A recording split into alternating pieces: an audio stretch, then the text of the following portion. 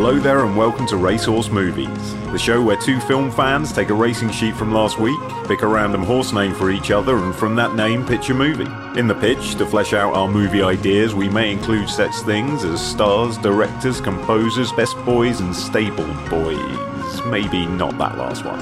Hoping none of our ideas have to be put behind a screen and shot. The sky's the limit, the horses are on the starting line, the jockeys are frothing. It's time for Racehorse Movies. Hello, and welcome to this week's edition of Racehorse Movies. I'm Graham Thomas, and I'm joined by my very good friend, Mr. Luke Searle. Hello there. How are you today? You good? Oh, I'm very well, thanks, man. How are you doing? You good? I'm all right, actually. It's been a good week, very, very busy, and it's led up to this wonderful moment where we get to pitch some racehorses to each other, make some movies. Been looking forward to it myself as well, man. Yeah. And was this busy socially? What have you been up to, man? You've been having a nice time? I have been having a nice time. It's a bit of social, a bit of work. I actually had an away day with the team yesterday. Is this like paintballing nice. Or? Yeah. Well, we didn't actually do paintballing. We did clay pigeon shooting and go-kart driving, racing. They were racing. I was driving. Do you know in the scene in Roadhouse when Ben Gazzara, the bad guy, is driving down the road, his introduction, and he's just like casually weaving across the lanes because he just don't give a fuck. That's me on a go-kart race. Was that intentional, or were your driving skills such that you drifted, whether you liked it or not? I think it was a little column A and a little column B. I can't drive a car, so it's all a bit alien to me. And so I went round and I thought, oh, I'm going fast. This is the pace lap. Like, this is like not even the start of the race. I thought, oh, this is fast. I can feel it in my forearms. Oh, this is good. It's like shaking like you're in first man at the start or something exactly, like that. Exactly. Yeah. I felt good. And then the race started and everybody zipped past me. And I never really got over that. And I obviously came last. I got lapped twice, I think. Came last and couldn't do the second session because I got horrendous motion sickness. Anyway, that was what I've been up to. What have you been up to? I've also been quite social, actually, man. It's been lovely. I've had a nice full diary for the last few evenings. It's which is going to brutally impact what I have watched this week, which we're going to get to in a second. So apologies for that, but I'm not apologising for going out having a lovely time. It's been really nice to reconnect with a few people, head out for some food, a few nice drinks when I maybe shouldn't be on a work night, man. That kind of illicit glory that I haven't done for too long, man. So it's been very nice indeed. Anything watched, consumed? Any things to tell us people about? Any recommendations? Yeah, well, I will. I guess I'm going to start with like my. I'm really sorry I did this, Graham. Please don't judge me, anyone. I think I'm going to blame vulnerability. Maybe a slight hangover, going 2 nights out on the trot or something like that. But can I guess? Can I guess? Yeah, of course. Did you watch Black Adam? It's a yes or no, isn't it? It's a no, but I'm going to caveat it because I'm a people pleaser, so I don't want you to feel bad. No, I did see Morbius last year, and that was anyway. We haven't got enough time to talk about what Morbius was, but no, it was the Black Adam. It was not, but Dwayne "The Rock" Johnson has starred with the actor in the movie I watched, Kevin Hart, quite a lot. And for some reason, and there's literally no excuse, and I knew I wouldn't like it, but I'm going to entirely blame John Travolta, which is my go-to blame for everything that happens, actually. I watched Die Hard. Okay, I have never heard of that. Is this in preparation for your horse? No, I have no excuse, Graham. I have absolutely no excuse for watching this film, other than the fact that John Travolta was in it, and I wanted to see what he looked like now and what he was up to. Genuinely. What does he look like now? He looks... Well, weirdly, the only note that I wrote down I think I watched about 30 minutes of this. I did not complete it, so I shan't judge it either fairly or unfairly, I guess. I will. It was really not good. But the only note I have written is virile. John Travolta was virile, Kevin Hart was virile. John Travolta, apparently. I think I don't understand the meaning of the word, or I got far too excited at just seeing John Travolta back on screen. But he was looking... potent. He did. He did. He looked full of vim. He was in this absolute nightmare of a movie, but, you know, I'm in a happy space. Had a happy week, so I was like, I'm going to celebrate just seeing John Travolta. I saw a John Travolta film as well. Oh! I saw A Civil Action. It came out in 1998. Steve Zalian. It's a courtroom drama, but like a courtroom drama that isn't the underdog, not spoilers, that the underdog wins against the odds and takes down the big corporation. It's not Brockovich. No, it's a bit more, even though Brockovich was a true story, it's a bit more realistic in the way that the sides are playing each other, and John Travolta and his team, even though they're representing the good guys, for want of a better word, the real people, obviously they are good guys, their motivations for doing so, it's about plea bargaining, basically. And they're personal injury lawyers, so it's a bit shady and a bit murky, their motivations and stuff. It's quite good. It's not amazing. It's quite good. Has he got is Sidney Pollack or someone like that in there in his team, or William H. Macy? Oh, that's already. I'm pretty interested, man. It'd be nice to go and see a '90s Travolta, because what was the President movie that Travolta did around then? Primary Colours, I think it was, wasn't it? When he did a Bill Clinton-esque impression. I believe so, yeah. Because there were two around the same time, and I think Primary Colours was his one, and it might have been Sorkin, if I recall semi-correctly. Yes, you're right, John Travolta. Well done. Sorry, I wasn't doubting you in any way. So it's always good to check these things. Well, speaking of getting things wrong, I should apologise for last week. I made a bit of a mistake when we were talking about The Omen, which I should come clean about now. I said that I think in Omen 3 there was a very, very famous, iconic scene that has gone down in history as one of the great scares or one of the great moments in cinema history. It wasn't, in fact, in The Omen 3. It was in The Exorcist 3. So I hang my head in shame and I apologise profusely. So sorry about that. I thank you for your honesty. I also thank you for making me want to watch another horror saga. Yeah, I saw my last film that I see before we get into it, because it's been on my list for years and years and years, and it's actually come around the cinema a few times, the Prince Charles, but I've never been to see it, and also Exorcist Link, a film called Sorcerer, directed by William Friedkin. Yeah. Beautiful, have you seen man. it? Yes, I have, and it's absolutely amazing. Film. Yeah. It's so good. Is that a Tangerine Dream scored? Yes. Yeah, I thought so. Yes. Yeah. It's very rare that I do this in movies. I do it with music sometimes, but it's very rare that I will stop a film and rewind an entire sequence and watch it again. Wow. Was that the bridge crossing sequence? It's amazing. I don't know how they did it. I really don't know how they filmed that. Probably just by doing it for real, because it was the 70s and it was William Friedkin who's firing off shotguns all over the place and goodness knows what else kind of a thing, man. Yeah, it's because that's Roy Scheider, is it? Roy Scheider, yeah, that's right. If anyone out there is interested, The Sorcerer, is a 1977 action thriller, I guess. Definitely thriller. It's kind of even though William Friedkin denies it, is clearly a remake of The Wages of Fear. Yep. So a group of 4 hardened criminals with nowhere else to turn are kind of rounded up and assigned a task to drive trucks filled with very, very unstable nitroglycerine from point A to point B. That's pretty much it. I mean, let's go, man. Come on. How can you not want to watch that? Ooh, that was amazing. Right, well, anyway, that's a lot of talk about driving, shooting. We loop back into driving to finish off what we've done, man. Seamless. All right. Should we pitch some movies? Better do some horses, man. What's going on? Let's do some horses.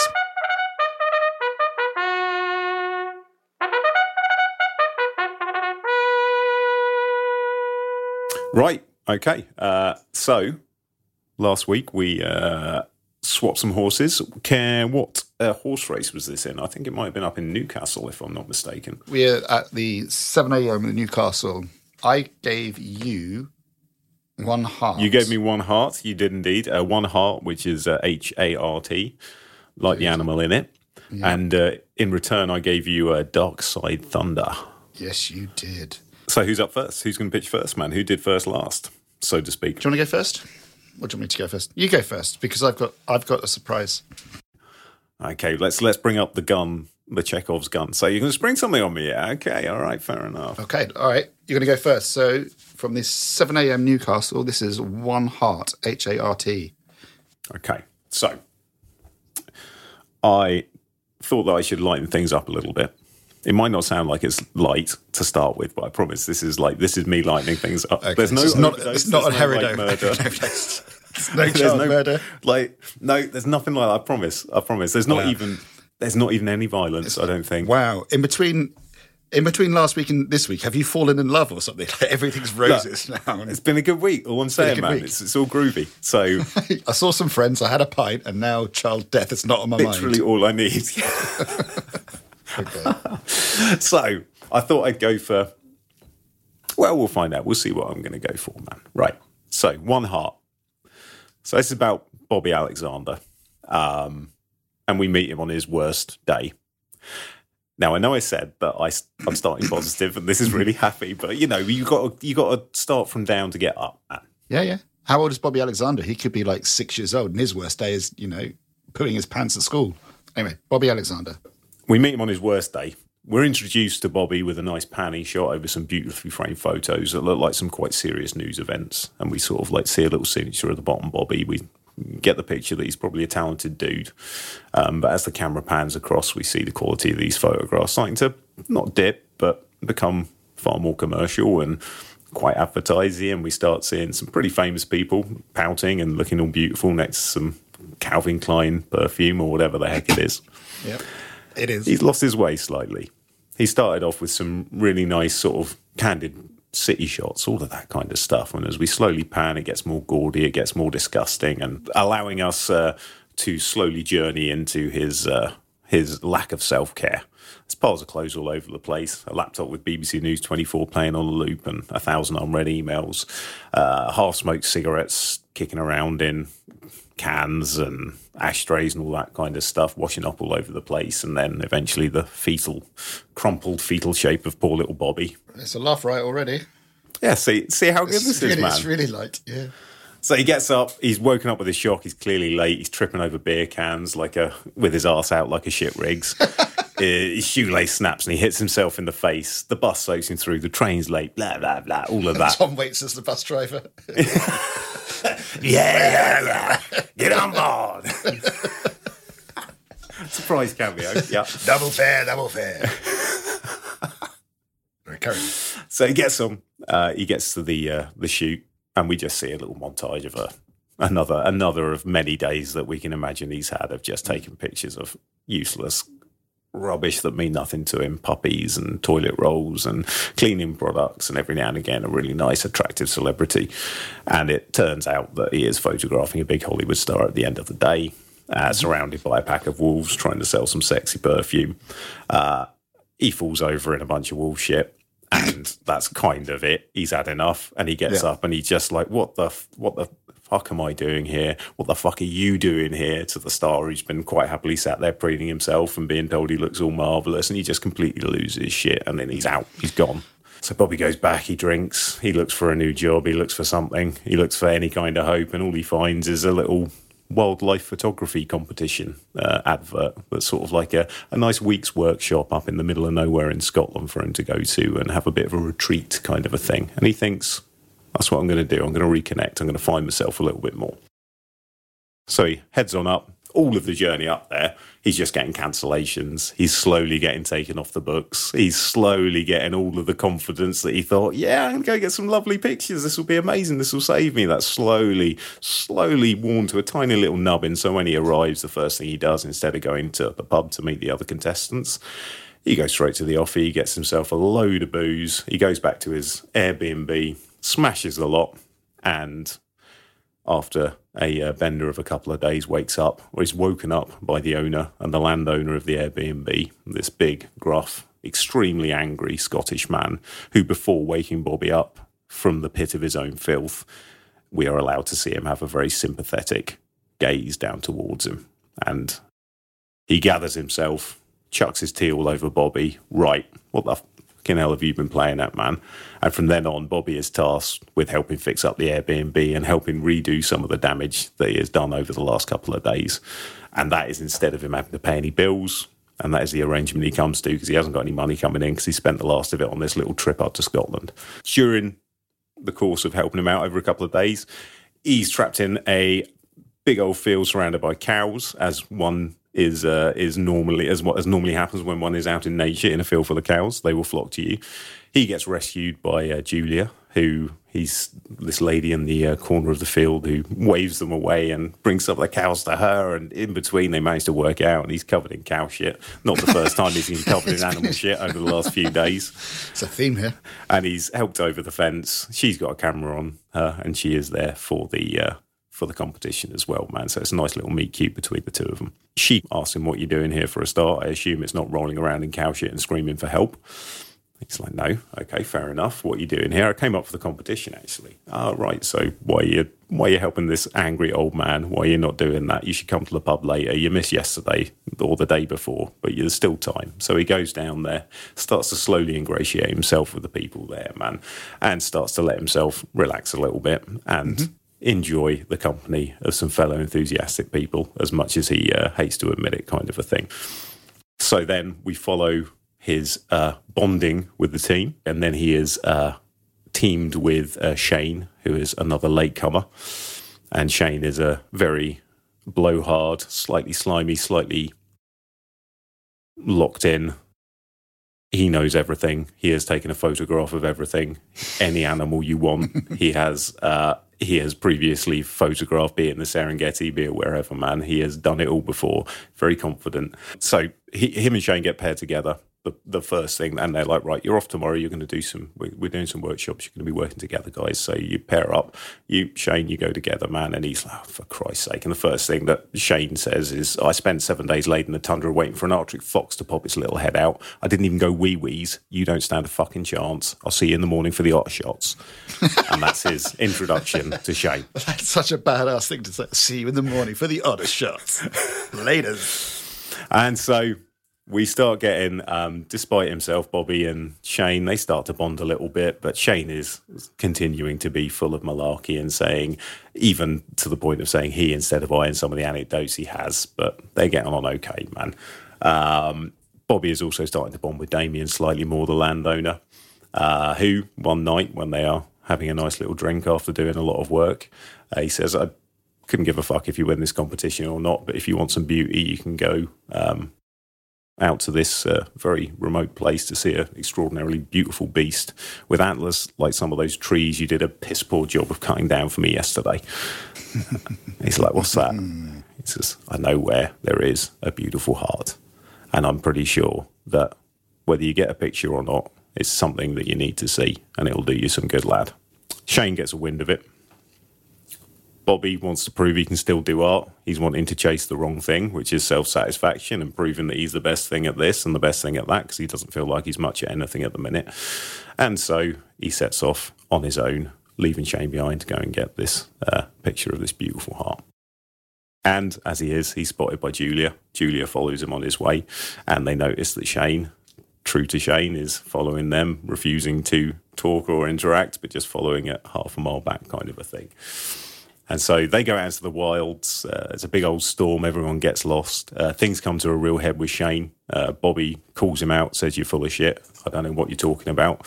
Ends up chucking his camera bag off into a gorge in an absolute horrible fit of nastiness, like we kind of saw him at the start. Chucking his own camera He chucks Shane's. He takes Shane's. You're full of shit. And this is bollocks as well, man. Oh, so he kind of just reverts back to type. Yeah, unfortunately. After all that growth he's kind of done, he just has a stumble. As he does this obviously sets Shane off because he hasn't done any of the things he said he's been doing. Poor bugger. That was his dad. And it's his dad's camera that he's taking along with him. And it's got film reel in it that has got a lot of shots that his dad took before his dad passed. And he wanted to finish off that reel, actually. And now you've just thrown it down into the gorge, man. And like Shane is inconsolable. Julia's absolutely disgusted, man. And Bobby can't do a fucking thing. There's nothing he can do. Does Julia and other people, does Julia know about the camera? Everybody knows about it except for Bobby. I don't know. I'm not sure whether the full everything comes out of Shane at that point. Okay. We'll come back to that point because we can develop it. But that is what occurs. They walk back, finally find their way back. They haven't seen a fucking heart. They haven't seen anything, man. And they part. There's nothing he can say to be like, oh yeah, I'm really sorry about that, by the way, mate. Or it's game over, man. So he goes back. And this is where he has the chat with the landowner, our beautiful, brusque, nasty, but not at all nasty, very wise, lovely landowner, gives him a bunch of advice and said, well, you can keep on doing this. And I've kept on doing this for a long time, man. And that's why I'm up here. And you don't want to be continuing to do this. I don't think you do, because you work very well with me. I can see there's glimpses of happiness in you, man. And you've been getting on really well when you don't get in the way of yourself. And Bobby wakes up and decides that actually he should continue to right some of the wrongs that he has wreaked upon the village in the couple of days that he was having a nice little bender. He starts to explore it more, open himself up more, and during that he finds that he's actually quite enjoying taking pictures of the village, and he kind of forgets about the competition that's barreling along in the background, man, and he starts to just find his own pace and find his own happiness just doing what he did originally, and starts to really make everyone else happy because he is happy and he is taking photos of them and they absolutely bloody love it, man. And he's giving them away, and he eventually decides to like put on a nice sort of mini exhibition or whatever to thank everyone and show everyone the beautiful pictures of them he's taken. But that still doesn't make up for the fact that he still feels completely awful about Shane. So he goes back up to where they had that horrible fight. He climbs himself all the way down that gorge, cursing himself every inch of the way, obviously, for being a fucking idiot, because he's probably about to die. He manages to pull back the camera bag, and he takes it back with an apology.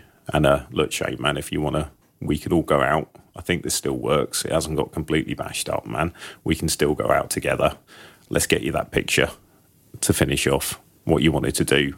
And I'm just incredibly sorry, and I'd like to make it up for you if you are up for that as well, man. So Shane happily agrees, and the three of them go back into the world together. Well, Shane's a really nice dude. He's just really sad. He's just very sad, and was putting up a lot of defences beforehand that made him seem, And so the three of them go up, and they, of course, encounter the beautiful Hart, and together, watching Shane take the picture, they enjoy the absolute majesty of it for as long as it allows before it runs back off into the nowhere. And they go back, and Shane, of course, wins, and Bobby himself stays and continues to live in the village where he has found his happiness again. And Julia does not stay with him because he's a fucking mess. And she says, and he says toward the end, like, you know, look, I'm feeling good. I've done this, I've done that. And she's like, yes, you are. And yes, you do. And yes, you seem to be. And I'll talk to you in a year, man. I'll see you in a while. If it's right, we'll see each other. And so it's kind of a bittersweet parting, but he completely understands it as well, because he knows he still needs to complete himself up there or whatever, man, so to speak. And that's kind of what I was thinking for One Hart. That was lovely. That's really nice, man. I liked One Hart a lot. I would like it to be like Detectorist-y. Yes. Have that kind of a vibe, man. I was thinking, casting-wise, maybe like Rafe Spall. That's exactly what I've only got one. Rafe Spall for Bobby Alexander. 100%. Fantastic. Amazing. Yes, we're in. One shot, one kill. Yes. Reece Shearsmith, I would say, for maybe Shane, or... That's a good shout. For Shane, I've got Aidan Gillen. Oh, yes. Yeah, because he can do that smuggy, arrogant... I kind of, when you described him, I kind of thought of Shane as maybe almost like not necessarily a city boy, but somebody who's already done a bit well for himself. Like he's got a really top-end Range Rover. Like he's prepared, like all that kind of all gear and no idea look about it. Although you do find out about the camera and everything like that. Even though you might think that his stories are bullshit about being on the Kilimanjaro or whatever, but you're not quite sure. They could actually be true, and he is actually that adventurous. It's not clearly bullshit. We're sort of led to believe that it's mainly Bobby's own cynicism that is him saying, like, no, you're not that good. No, that's bullshit, mate. You're an absolute liar, that kind of a thing. Shane himself presents it extraordinarily convincingly, bar the occasional slip-up, as he and Bobby bond more. So the story is from Bobby Alexander's point of view, Bobby's perspective. Yeah. So whenever he sees Shane's interactions with people, his own snark creates the narration in itself that this guy is just a a poser. Yeah, he's getting on his arse because everyone's really, getting on his arse. Yeah. But really, if he were detached from himself and he just saw the situation it was, Shane's just actually a really nice guy, really engaging with people, and just is representing all the things that Bobby isn't or couldn't be. Yeah, and he's actually a nice guy. And Shane himself is representing the things that his father did as opposed to the things that he did. Yeah. But that is his only crime is the love and sadness he is trying to work through at that same time. And that's the way that he's chosen to do it. And he doesn't do it in an overbearing way or anything like that, apart from to Bobby. What sparked Bobby's decline originally? What was his ghost? Maybe I should explain to the listeners what the ghost is. So the ghost is the thing that haunts the main character. So the perfect example of that would be in Casablanca, how Rick, Humphrey Bogart's character, fell in love in Paris and they had the love affair and it didn't work out and she left him and it was horrible. And you find that out throughout the film, but that's the reason for why we find him in such a cynical, bad place. That's the thing that drives him. That's what they call the ghost, which needs to be exorcised throughout the narrative of the film. So my question to you would be, do we have a ghost or something that sparked the decline so that the reason we meet Bobby when we meet him is laid out to us either at the start or throughout the film? Do you know what that might be? Well, I didn't want to do breakup because that was obviously the first thing I thought. And I was like, well, that just wasn't like Julia potentially is up there because of a recent divorce, which lends to the fact that she is like, no, mate, I'm not gonna be with you now, or any of that kind of malarkey. Yeah.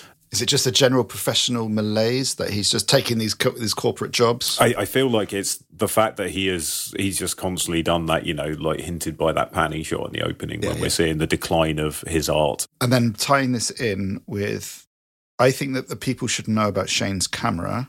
Yes, thank you. And Bobby shouldn't. So when he does do it, it's really fucking shocking to everybody. Yeah. And that, rather than... Because why would you get the exposition dump afterwards? To cut that moment. Yeah. So what you could have earlier on is in a bonding scene in the pub, and maybe Shane starts to try the story, and to cut him off, or to reinsert himself in the group around the table, Bobby gives him this story. Like people always do, that reminds me of... And then they just talk about themselves. And then Bobby could talk about his ghost. Bobby can say, he can show them a picture on his phone and say, this was a picture I really loved, but then I sold it on Shutterstock or whatever, and it just became this huge... Like maybe he did sell a picture for a stock image or something, and for some reason that picture went viral or just suddenly was everywhere, and he just got a ton of money and everybody wanted that same shot of the San Francisco Bridge or whatever. Yeah. And his career pivoted against his will, but he needed the money. Yeah. So he could explain that ghost at the same time suppressing Shane's ghost. So when Shane's ghost comes out, it's much more shocking and might lead into Bobby's behaviour, the way that he's so cynical and he's just trying to enforce himself into situations like that. Yeah. That sounds very good. Yes. Yeah, that works. And I like us / them knowing about it beforehand as well. Yeah. And then that's all the worse when that occurs. Because, maybe like Bobby could do his ghost reveal and then in a dramatic fit, so I'm going to the bar or I'm going to the list. And then he leaves and then the conversation carries on.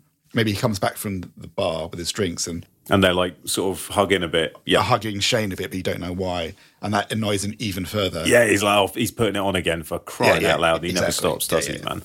Yeah. Another thing I had, which might be a little bit too sweet or saccharine for the end, and I definitely ripped this off of Sky Captain in the World of Tomorrow. I actually really like that film. What if Shane doesn't take the picture of the stag, but takes a picture of the group looking at the stag? Yeah, well, like that's what I wanted, was something that would all windswept and would encapsulate all of them would be ideal, man. So yes, they all look at the stag and they realise the absolute beauty of this thing that can't be captured unless you capture it for yourself.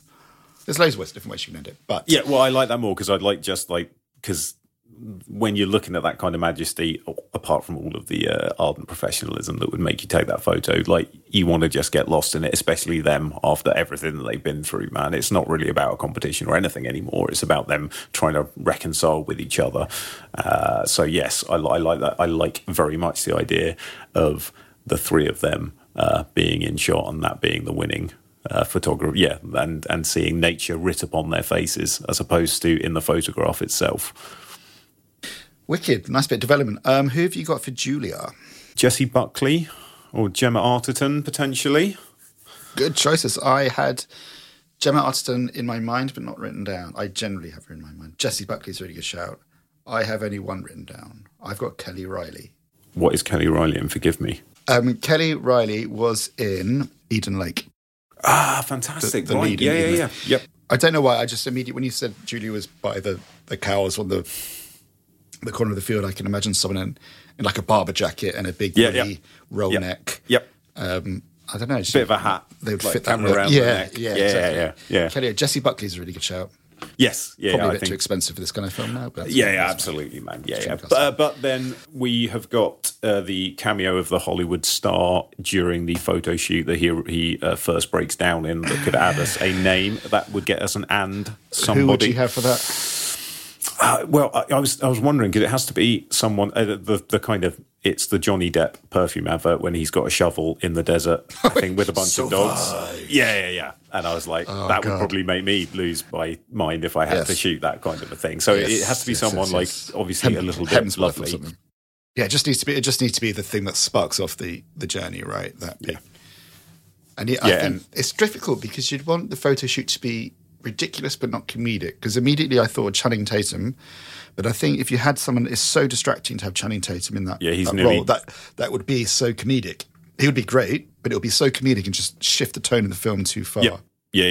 Because this is still in the the Luke being sad part of the movie kind of a thing as well. We want to kind of establish that when it gets light later, and also because the film's about people's perceptions, people not being who you expect them to be. Like Shane's not who Bobby expects them to be. Bobby's not who he expects himself to be. That kind of thing. Absolutely.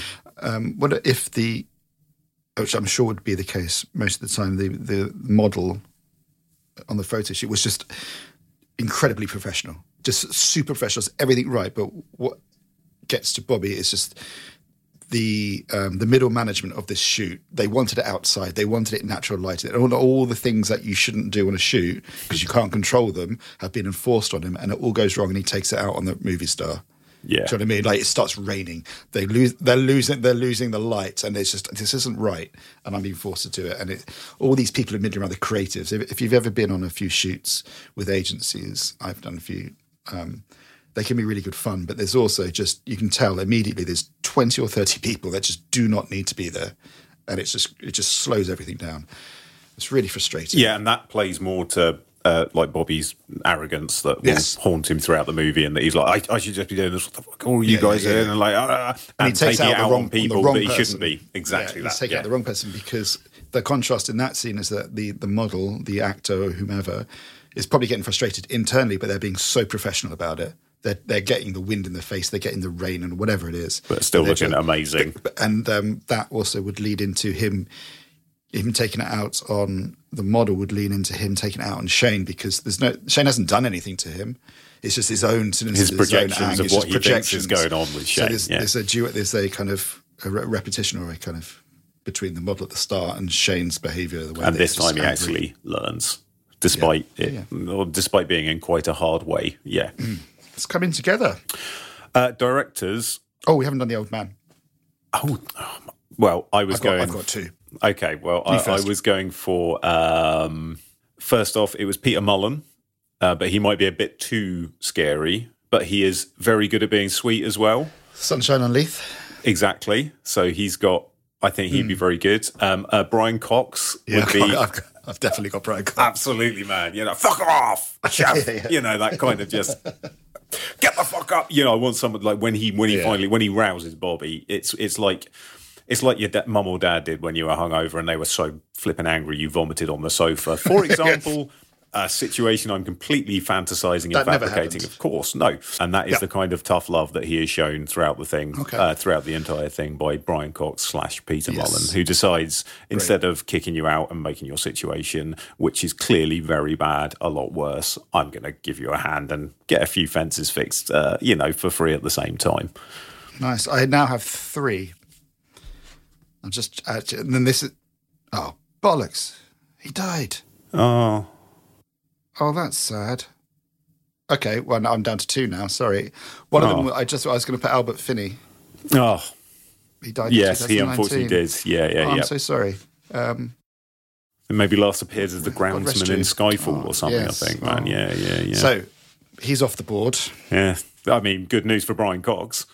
He's quite pricey. He's a bit maybe too famous now, man. I think Mullen would fit the Rafe Spall. That's the level, although Buckley, again, is slightly stratospheric. My other guy, and he might be a bit too old. No, it's fine. There's no top limit as long as he's still kicking, man. My guy is James Cosmo. Now, James Cosmo is an older dude. He's usually the big, bluff, old Scots dude. He was in Is he in Game of Thrones? He's in Game of Thrones. Yeah, he is... who is he in Game of Thrones? He's on the wall. He's one of the... Yes, man. He's Jorah Mormont's dad. Yeah. I'm sorry. I'm sort of gazing lovingly at a picture of him, man. He would be fantastic, and he's a perfect look as well, man. Yeah. Okay. He can be quite. I reckon he can be quite tender. And sweet. No offense to Brian Cox again, like he's more our level of what we're after for this movie, I think, man.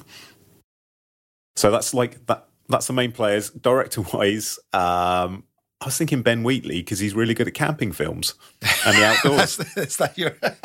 Yeah, he would bring a dark edge to it, wouldn't he? Well, because I was like, because he is, and I was, I'm being silly, but I also do think he captures the outdoorsiness of us and this country amazingly well, even in something like Kill List or whatever, man. The way he films and enjoys the forest and these countryside settings and the way he films them as well. I'm thinking Sightseers obviously is the sort of pinnacle of this. But a field in England. There's loads of tents in it. Like, do you know what I mean? We'd get Reece Shearsmith for cheap. That's kind of what I was thinking as well. We can probably shoehorn him in as well as a sort of package deal, man. All right. Done. Nice change of pace from the films that we've been pitching. I think that's really lovely. It's nice to stretch our wings. And I felt like I was out there. I can picture it. I can see them walking around and taking their pictures. And I really like that. That might be one of my favourites that we've done so far. There's so much potential. And I like the way that we developed it. Yes. Yeah, well, it needed some, obviously, as always, from me, man. But yeah, no, I wanted to not be what I was previously and bring a bit of sunshine to the proceedings. Okay. Thank you so much for One Hart. It was beautiful. I really enjoyed it. And so we're going to go on to my horse now, which is called Dark Side Thunder.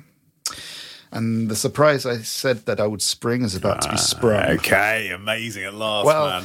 It's not so much of a surprise, especially not now after we've just gone through One Heart. Because one of the things I really enjoy about this process, and especially in One Heart, is when we work together, we start collaborating, we start developing. Mm-hmm. I think that's just gives it a little bit more fun. Frisson. And a bit of frisson.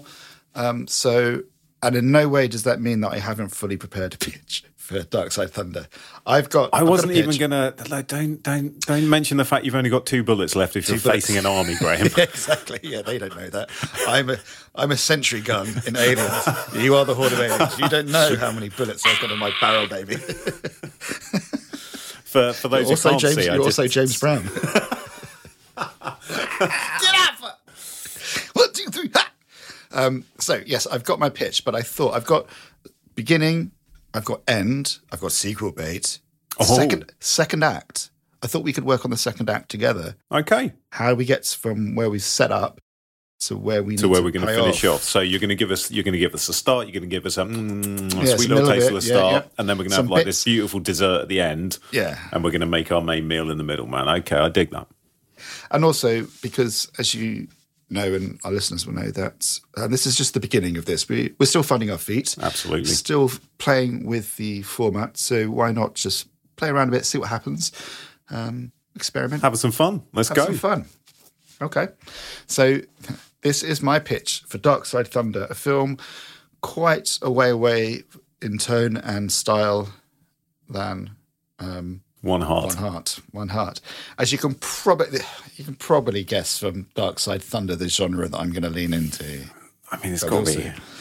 What's it got to be? There's got to be action or something, hasn't it, man? It's pretty full on action. It's got to be. It has to be. It's such a good name. I'm going full on action. I can tell. I'll tell you the other things afterwards that I was thinking of. Yeah, but they're all action, like the concepts. I have a couple of other things for One Heart. We can whack for some extended editions, man. Nice. So no problem at all, mate. Okay. Dark Side Thunder, Act 1. Washington, 1988. Richard Darkside Moonahan. Yeah, there we go. Moonahan, wonderful. Green light. You can stop there, Graham. It's fine. I can stop. Richard Darkside Moonahan is an undercover cop on the edge and in too deep. He's known to blur the lines between himself and his undercover assignments and his willingness to throw himself into the more unsavoury parts of the business. And that's why he's been given the nickname Darkside at the He gets off on it. It's his forte. That's his forte. Yeah, okay. In too deep. It's all go, all or nothing, no quit kind of thing. So we meet him 18 months into an assignment to get in with a low-level crew who are importing, cutting and distributing drugs and whatnot around Washington. He's worked his way up and is now like middle management kind of thing. He's not at the top. He's not doing the mook work or anything like that. So he's running a small crew, but he's also getting a little bit too high on his own supply because that's what's needed, that he thinks that's what's needed to get in. And he's the only one doing the job. If he left, no one else would be doing it. Yeah, exactly. And he's got to taste the products when they do deals and stuff like that. He's got a crew around him. But the way his justification to himself and to the bosses and the pen pushers at City Hall is that he's close to the big break. He believes that goes all the way up to the every tippy top. Sniff gets him close to the top. Exactly. Man. It's all getting up to close to the tippy top. In no way is this cocaine-induced paranoia. This is a professional instinct. Or confidence, right? For that matter. Yeah. This is a professional instinct, right? Okay, so that's how Moonahan's a very confident man, isn't he? He's a very confident man. He talks a lot. He's very quick. He's always chewing gum. I've never seen him eat gum or put gum in his mouth. He's always chewing. Just chewing it. He's always chewing. Got no tongue left. Yeah.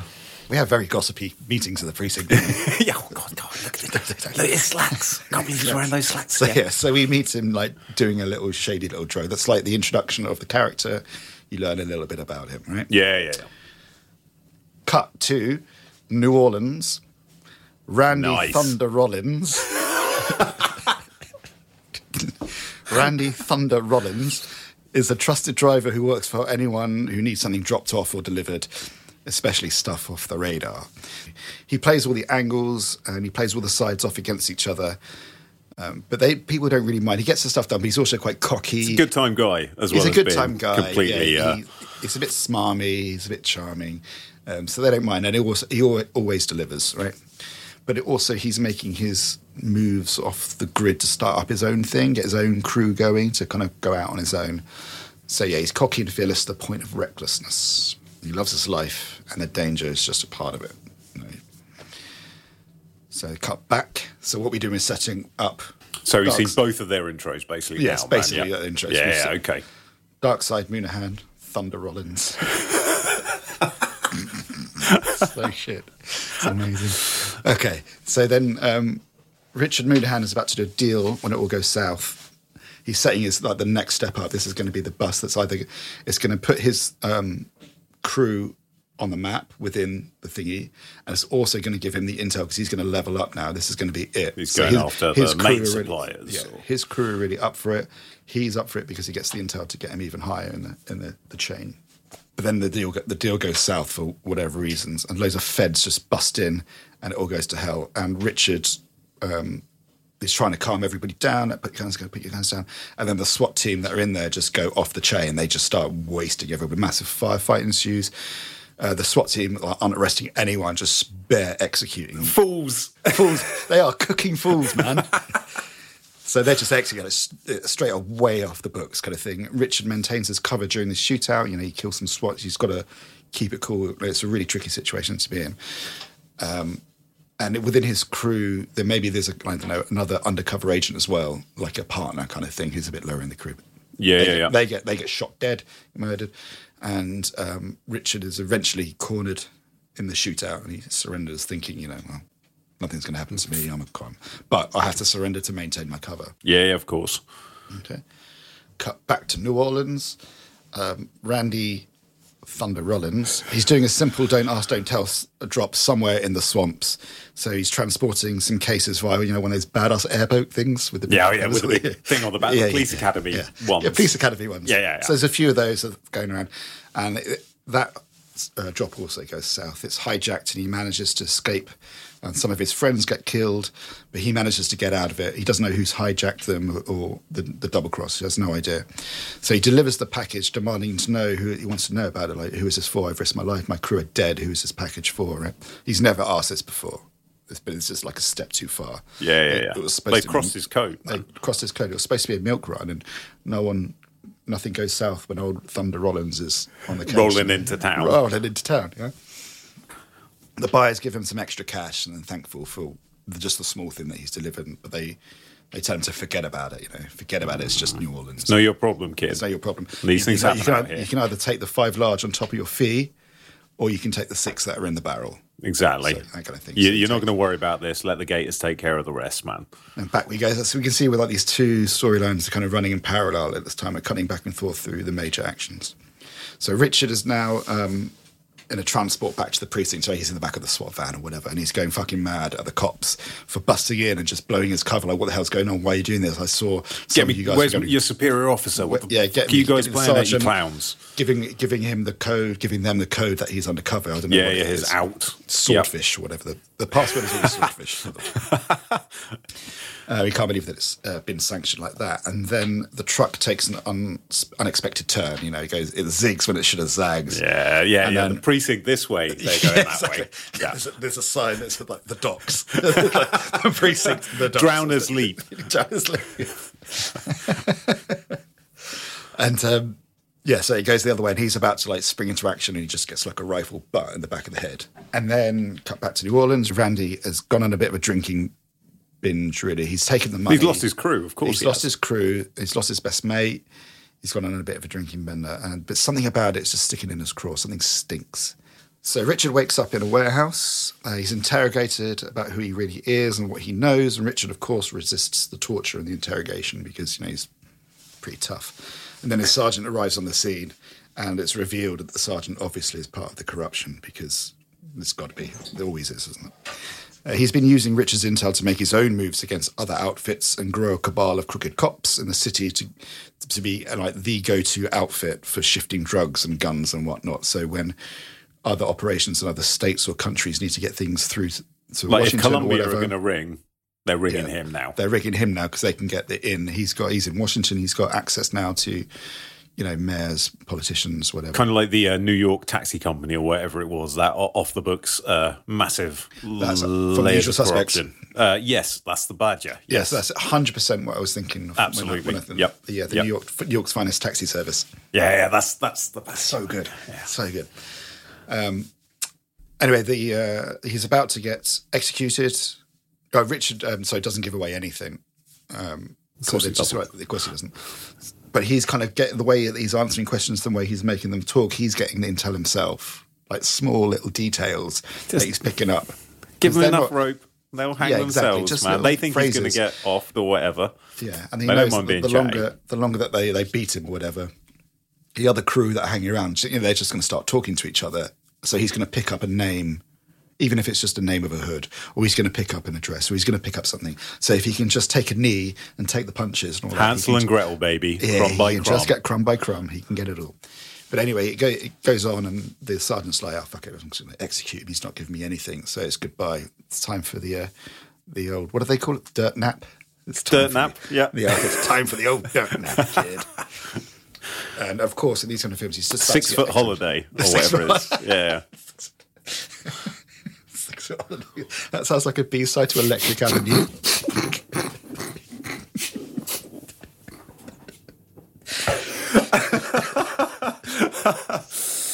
I'll be remixing that later. Sorry, this audio for the podcast is not going to get any better because I'm going to use my Audacity skills to re-record that song for you for the next week. That's fine. Please do. So yeah, he's just about to get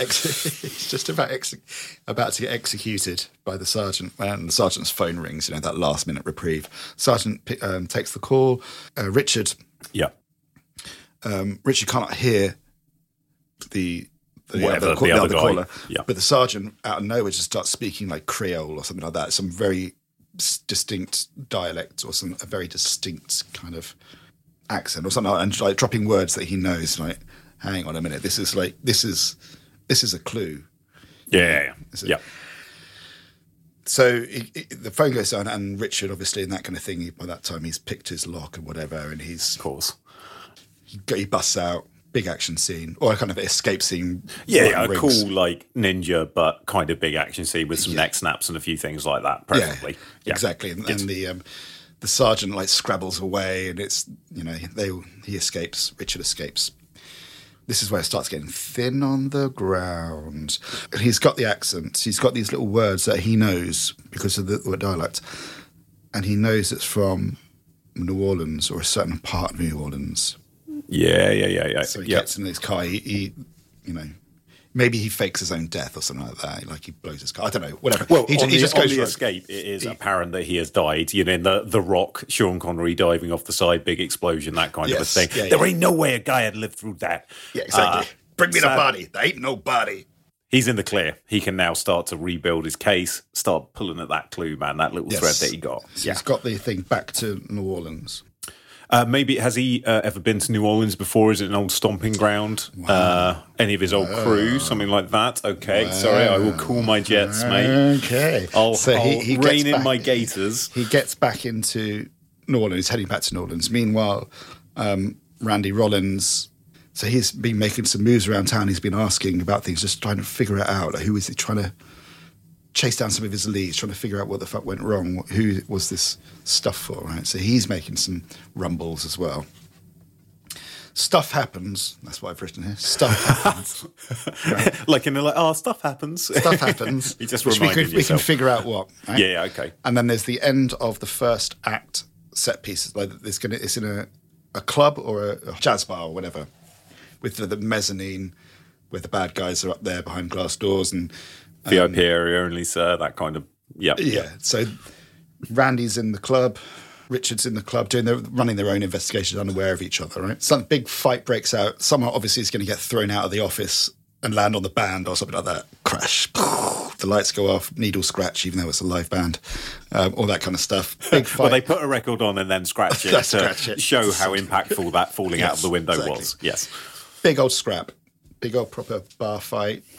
I love a bar fight so much. Yep, fantastic. Yep.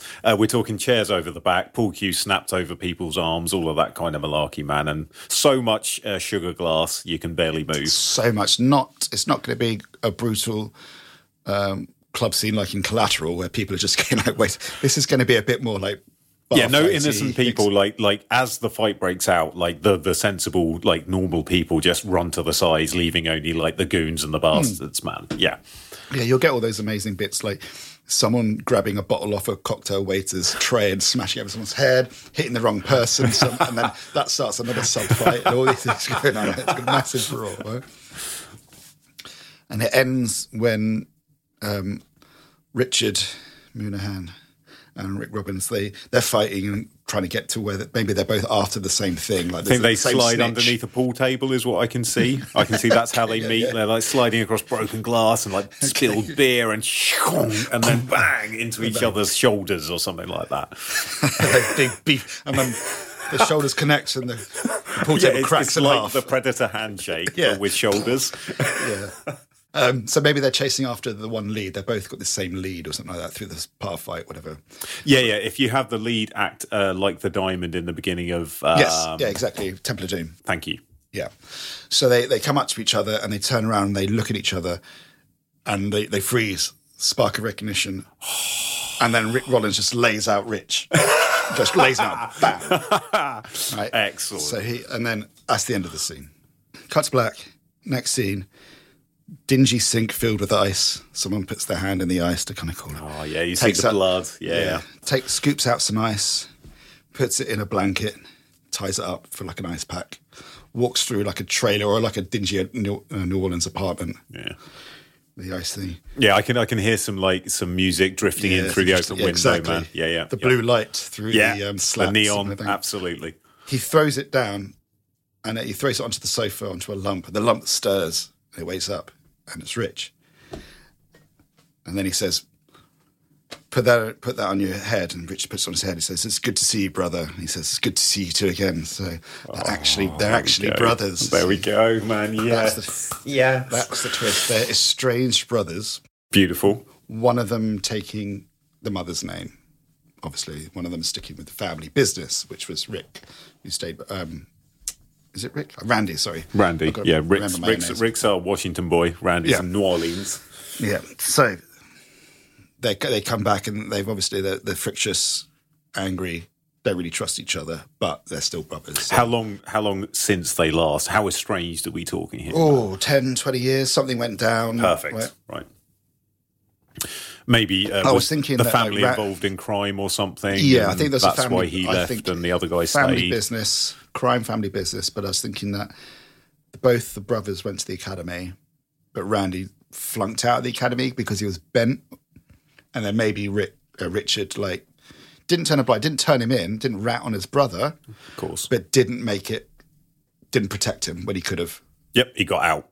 That was his choice, because it's I protect my brother and I compromise my beliefs. I protect my brother and we both go into the family business. And I ain't prepared to do that, because I'm built to catch bad guys. Yeah. And I'm going to prove that when I go to Washington. Mum was a cop or something like that. He followed in that vein. Yeah, so there is that friction. But anyway, so obviously they don't team up, but they share the information. This is where the second act gets a bit sketchy. They still conduct their investigations, but they're kind of working together, kind of double-crossing each other, kind of not really trusting where it's going to try and figure out. And then there's the second act, big action sequence. Don't know how we get there, but we get there. There's some punch-ups in between, some little mini action sequences they're scaling up, trying to find out, going to these swamps, trying to find out where the shipments are going into Washington and how the network, they're trying to piece together the network because they're both connected in some way. We don't know sure why. And then you have to have that bonding scene where they have a drink together at the bar after one of them's got the shit kicked out of them or something like that. And they talk about the family life and they talk about dad being crooked or dad being part of the business, mum dying or mum leaving. And they've also got an estranged sister that she died, and it was very hard for the family as well. So there's lots of fractures. Yeah, and she may have died as a result of the criminal activity, which gave Richard another excuse to get the hell out potentially as well. Yeah, a bit more motivation for him to leave. A bit more motivation. Yep. So they do, by voicing these ghosts of the past together, they kind of get together. And they're also being further thrust into each other's trajectories, because they are, whether they like it or not, the only two people they can trust. And then there's a big action set piece in the second half, which I can't figure out. They find this is the shipment, or this is the routes, this is the people that are doing it. And I want to have a big fist fight, Indiana Jones and the Raiders of the Lost Ark, but on an articulated truck. Yeah, on the roof. On the top. Yep. On the roof, inside, hanging off the side of it. Hanging onto the brake wires, and then the brake wires are flying out and shooting all of the stuff everywhere. Like not a driver, we covered this earlier. Yeah, maybe one of them is a really good driver, which is Randy, and then one of them, Richard, may be a really good shot, but in that sequence, the other one has to drive, and the other one has to do the fighting or something. So they're out of their depth, but still kind of working together. And even more so because they have to, because they are not in their elements. Yes, exactly, and they nick, or they either destroy or they steal some of the product from this. And also the stealing of that shipment will bring people to them as well. So they are now going to start turning up on people's radars, and it's going to be probably a bit less of them seeking out things and a bit more of them dealing with the repercussions now they have stirred the hornet's nest enough. Which leads into the third act, whereby Randy gets kidnapped because the people that told him, you've got the 5 large or the 6 in the gun, that from way back, that's come back to him now. And maybe the cops have come, they found out that he's sniffing and he's gone too far now. So just before that scene, there'll be maybe something where Richard sold him out a little bit, or they've had a fallout. He needs to be abandoned, and that's how he becomes vulnerable enough to be caught. So Richard has done what he did last time, and he's got the hell out when... Yeah, well, maybe after all that, Richard's found out that actually Randy's involved in it way more than he said before. Before he said, I'm just a pickup driver. It's just a bit extra. Normally I'm tending bar down at Jumping Jacks on a Friday. It's just a little bit extra, but really he's a lot further in it than and loves being in it as well, man. Exactly, loves being in it. And that's part of, maybe in that fight he doesn't kill one of the goons because the goon recognises him or is a friend or something like that. So they go their separate ways. Randy gets kidnapped, taken to the bayous out there to some shack.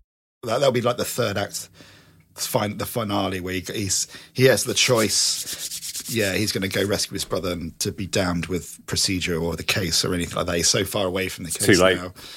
The choice is to go back to Washington and expose all the corruption, or stay, possibly die and save his brother, and then we don't know. And we'll deal with the rest after. Look, dude, the minute he crossed the Washington state line, man, he had made that choice. He knows what he needs to do. Exactly.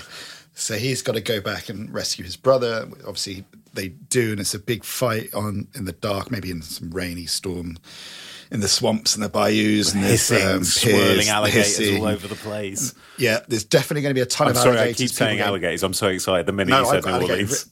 I've got alligators written about 8 times on my little document.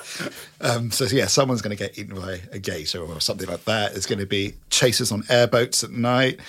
Big old kind of action set piece. Right. And I think maybe throughout the film as well, like at the very beginning when Richard was getting tortured and the guy was speaking in Creole, we don't know who he was speaking to. We don't know who Randy, who organised the ambush on Randy, or what that product was or where it was going. They wouldn't tell him. So all the way through, they're drip feeding that there's something out there. There's a big bad. There's a reason where this is going. It's not just a bunch of drugs here and there or anything like that. There's something bigger. There's something bigger going on, but we can't quite figure it out. So we have this big shootout, or this big fight, action scene, blah, blah, blah, blah. The bad guys all die.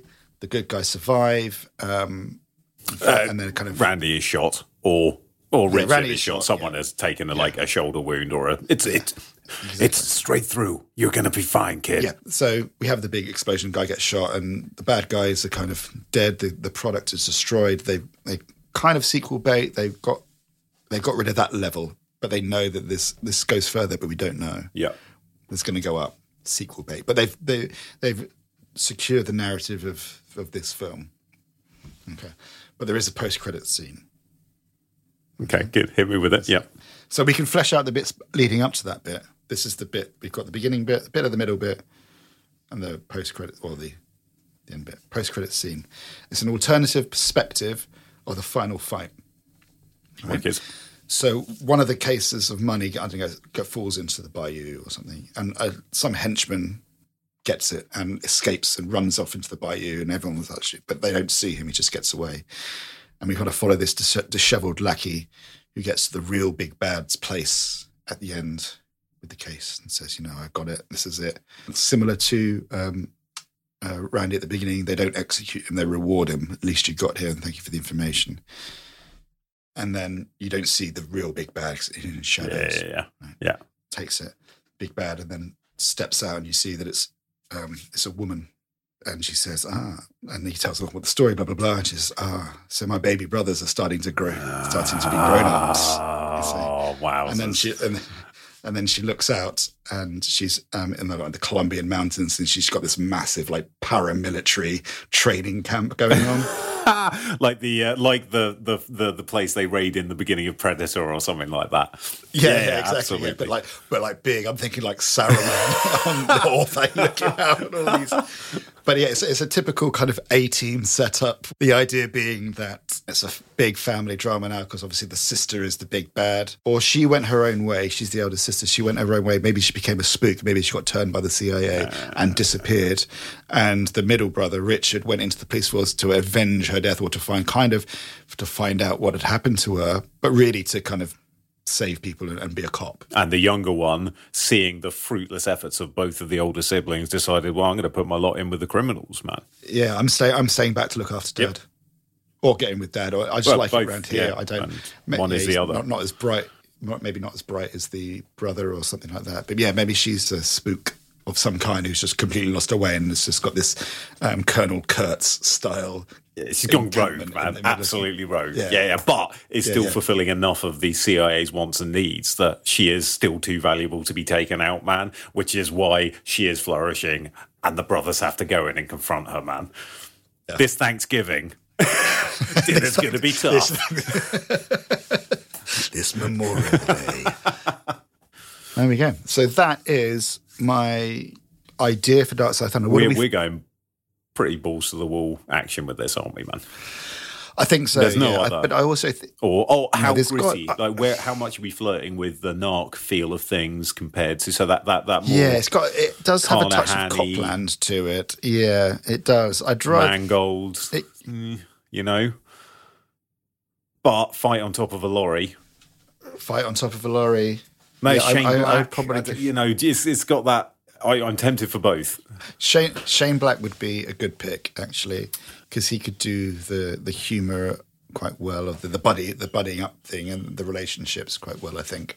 So yeah, I think Shane Black would be a really nice shout. John, if he wasn't in prison or maybe dead, John McTiernan would. I think, is now out of prison. Probably looking for work. We'll get it for cheap, dude. 100%. Him and we get Snipes thrown in, I guess, with that deal if we're. While we're at it. Do we have to? No. He won't work well. So, he just comes along all right, with any ex-coms. If John McTiernan can do it, Shane Black would be a good pick. Let's do some casting. Now, I was going to position the casting like this. We do present-day casting. Okay. We do 1988 casting. Well, you've already seen into my mind cinema where I was watching it all in the 80s with an 80s cast kind of a thing, man. Yes. Yeah. Exactly. Which one do you want to do first?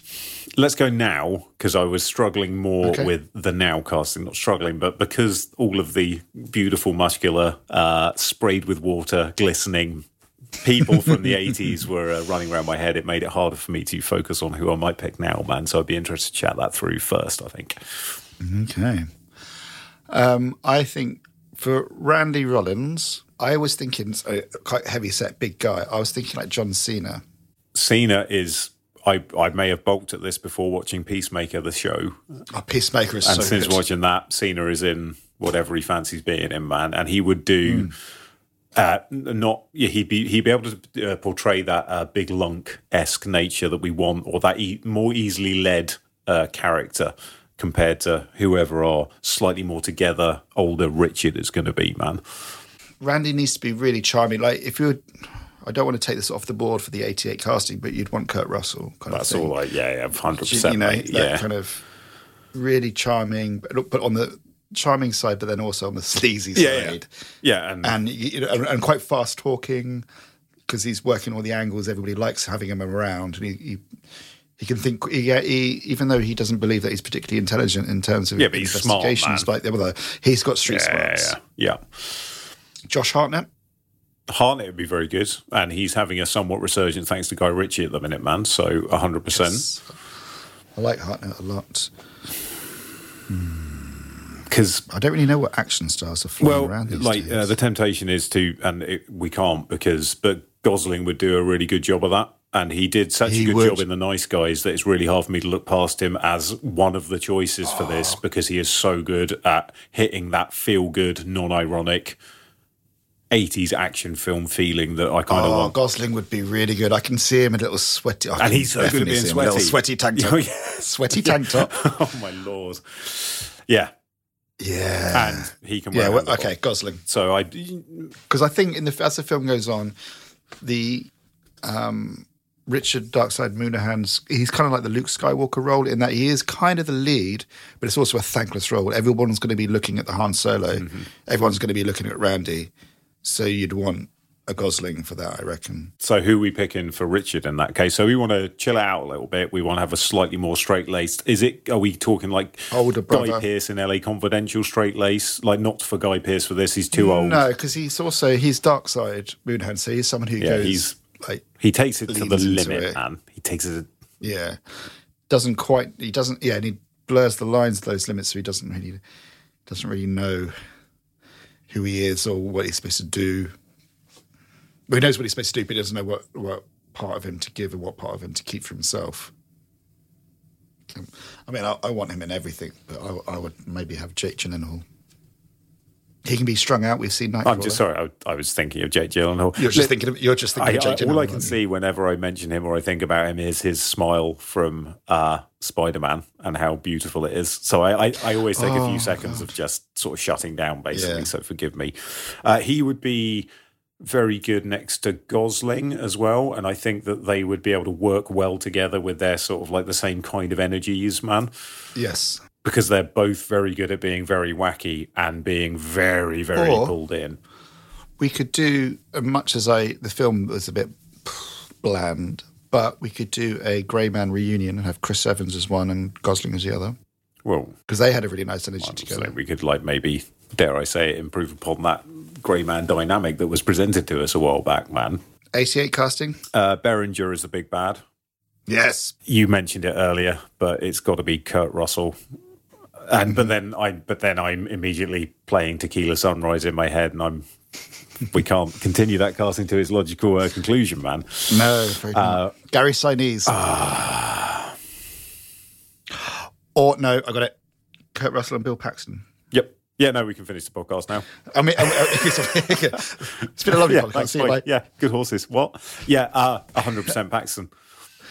Other things I had for Dark Side Thunder, before we get on to our small pitches, and you can tell me about some of your other options you had for One Heart. I was going to do a sequel to Blue Thunder, and there would be a bad version of Blue Thunder. Amazing. A bit like Firefox. Yeah. And they would have to battle it. They'd have to battle it. Yeah.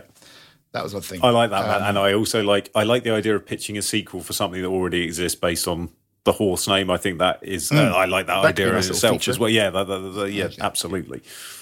The other one I had, I'll only do two. The other one I thought was Dark Side Thunder is a really good name for a tag team. As in, we're talking WWE/F.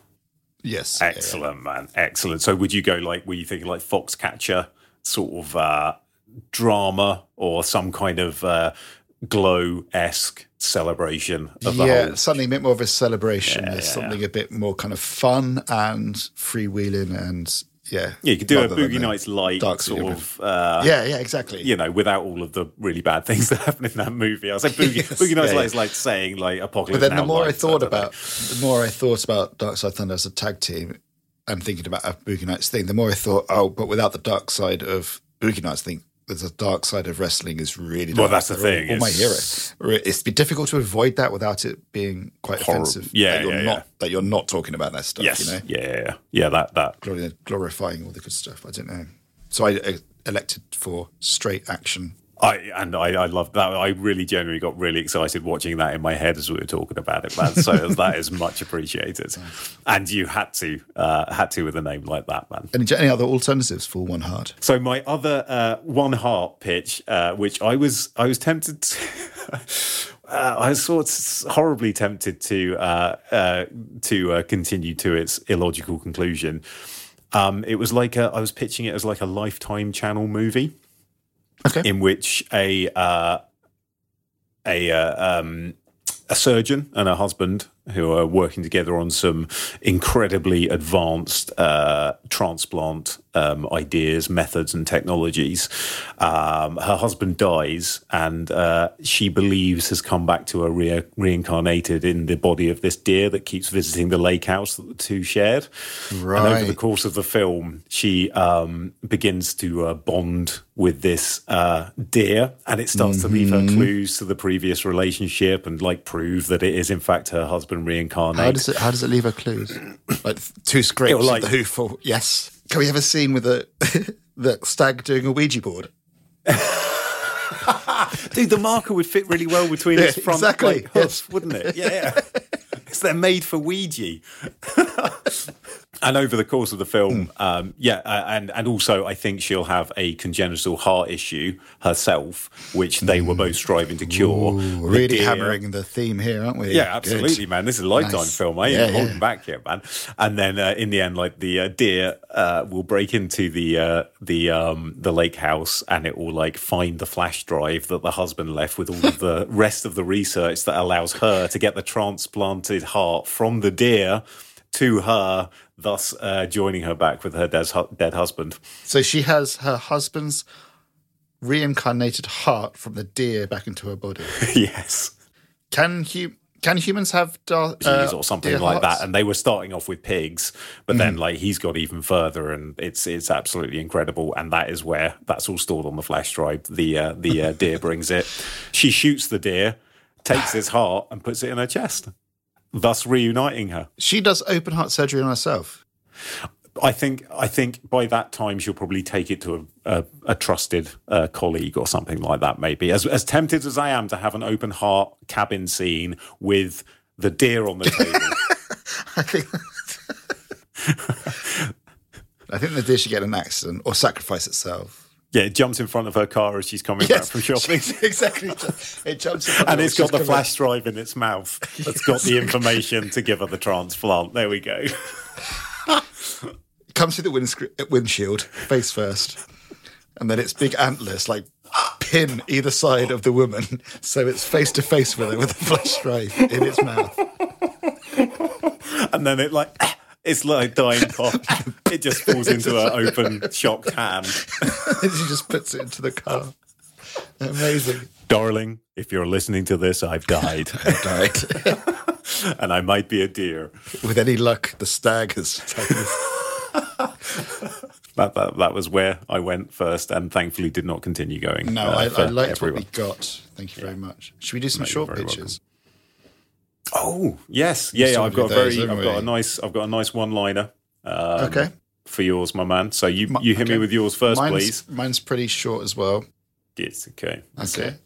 It's basically One Heart. My short pitch for One Heart is the trials and tribulations of a down on his luck inventor of a reflexive polymer or a reflexive metal that nobody wants. It's like a schlubby salesman down on his luck. And a fired sports executive in marketing or something, their great hope was found with loads of drugs or something, and he was fired. And it's their meet cute. Yeah. It's them setting up their agency to try and somehow take the invention that this guy has, this reflective bendy metal, and his marketing noose. And it's the story of how they created Bret the Hitman Hart's sunglasses.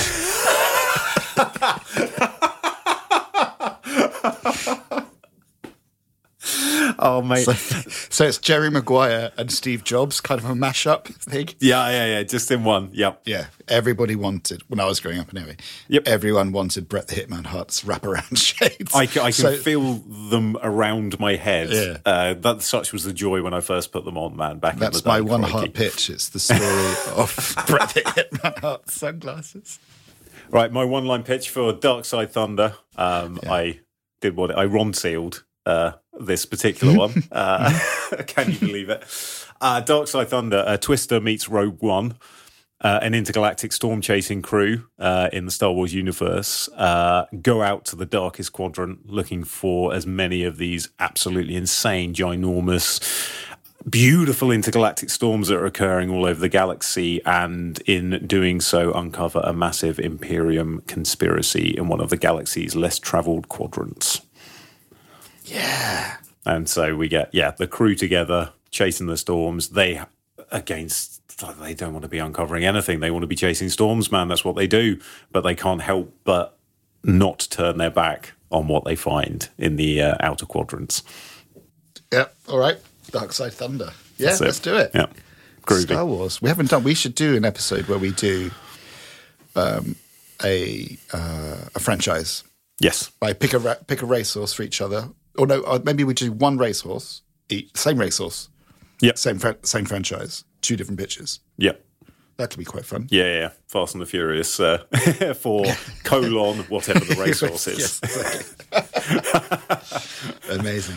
Speaking of racehorses, shall we? Yeah, we got a couple for next week, I suppose, my man. Shall we? I've picked a race. I've picked the 140 at Taunton. The British Racing School 40th Anniversary Celebration Handicap Hurdle. No Class less. 5. Class 5. Have you got one? Hit me first. Okay, I'm going to give you the Rain King. Rain spelled R-A-I-N. Thank goodness, man. Like that, thank you. That's not a pun. I was thinking R-E-I-G-N. And my goodness. Okay, I appreciate that. Thank you very much, man. I've now got a Counting Crows song stuck in my head, and that's not necessarily a bad thing. That's okay. That's okay. I give you in return Broomfield's Cave. Broomfield's Cave. Okay. If only it was Bromfield. If it was Bromfield, then I would have got that, because Bromfield is Michael Caine's character in Zulu.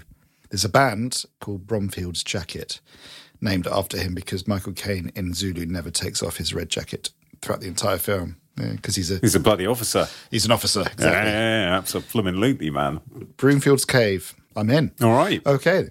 Thank you so much for that. We had One Heart and we had Dark Side Thunder. We cast those in multiple time periods. We developed stuff. I quite like the developing of what we're going on and what we're doing rather than sitting here listening to a long... Yeah, we don't want to just dictate. I absolutely agree, man. I thought it was quite nice. And it's fun. I so enjoyed, especially Dark Side Thunder, man. That was really, really, really, really, really good fun to go through, man. So amazing work. That was cracking. Thank you. And I loved One Heart. And that One Heart to me arrived almost pretty much complete. It was so lovely. And your tone of Detectorists was bang on. Happy with that. Yes, I'm just beautiful. Enjoy the countryside. Nothing too much more than that, man.